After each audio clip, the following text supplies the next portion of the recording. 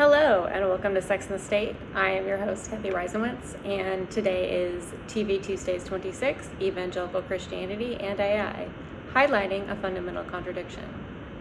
Welcome to this 26th TV Tuesday. Two parts of a recent Ezra Klein show episode got me thinking about evangelical Christians and AI, and they highlighted what I think is a fundamental contradiction between human specialness and the Protestant work ethic that I think is interesting and may impact how evangelicals adopt and grapple with AI. The show addressed what, if anything, makes humans special. Why do we deserve more rights, for example, or why are we more valuable than, say, robots or animals? I remember the first time I really grappled with this question. It wasn't growing up, obviously, since I was raised evangelical. Humans were special because God made us special. It was while I was deconstructing, dating the scientist, and he asked me why humans deserve more rights than animals. I was indignant. The answer was obvious. But I wasn't justifying all my positions with God says so anymore. And without that, I had to concede that there was no reason other than aesthetics or convenience to give humans more rights than animals. I feel the same way about robots. Essentially, a person can only honestly answer whether humans are special by appealing to one of three authorities: convenience, aesthetics, or a higher power. Another part of the interview touched on how humans get a lot of their self-worth from their productivity. What happens when AI is way more productive than we are? The last time I went to church, the sermon was on Paul's "If a man doesn't work, he shall not eat," which is just a perfect encapsulation of the evangelical Protestant work ethic, plus the tendency to want to identify the deserving poor.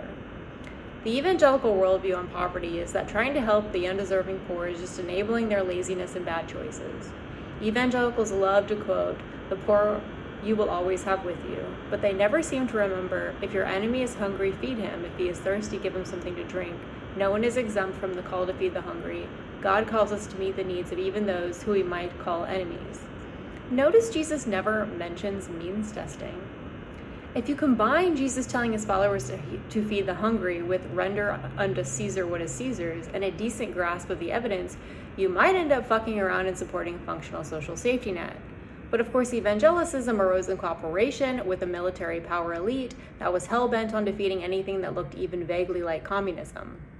Plus, a functional social safety net would erode evangelical power, because currently evangelical churches provide material support that allows them to essentially bribe marginalized people into behaving in accordance with their beliefs. So, what happens when AI outworks every evangelical? What happens when humans, as a whole, become the undeserving poor, by evangelicals' own definition? The evangelical social hierarchy is supposedly based on merit. The people at the top worked smarter and harder and deserve to be there. Will evangelicals accept a social hierarchy where the smartest and hardest workers aren't humans?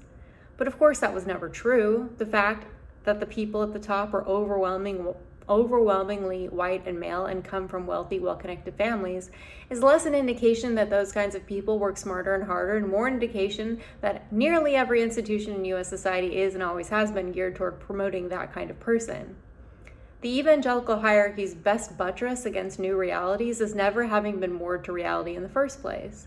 At the end of the day, they'll likely just maintain that humans are special and cis-het white men are at the top because God said so, and just stop talking about the whole merit and deserving versus undeserving thing. But that still leaves open how evangelicals will retain power after AI obviates human labor. Here, I actually see a major opportunity for evangelicals and religion in general. For decades now, the U.S. has been secularizing. There are many reasons, but three trends are salient. 1, organized religion requires organizers who are disproportionately high income and high education. These people in the past few decades have increasingly left their hometowns for better jobs in big cities. People in the hinterlands aren't going to church because everyone competent enough to make it worthwhile has left. 2, automation has made the jobs in the top half of the income distribution far more interesting and fun than they were 50 years ago. 3, people in cities aren't going to church because they're finding their networks and meaning in these fun, interesting jobs. Once most of the competent people can no longer find meaning and connection in paid labor, we may see a widespread revival of religious fervor. They're going to put their energy somewhere. They're going to need to get their meaning and connection somehow. Religion is traditionally where most of humanity got that stuff most of the time. There are signs as well that evangelicals are using AI. According to this podcast, a Catholic priest has given a sermon written by AI, and people are creating Christian Alexa skills. From the printing press to radio to television to the internet, evangelicals have long been technological early adopters. My feelings on this are mixed. Meaning and connection, but I repeat myself, are essential to human flourishing. We need to get them somehow. On the one hand, I don't think there's anything inherently wrong with using religion to find meaning and connection. But having grown up evangelical, evangelicism is a flaming hot mess of bullshit, which I do not want to see get any more powerful or popular than it already is.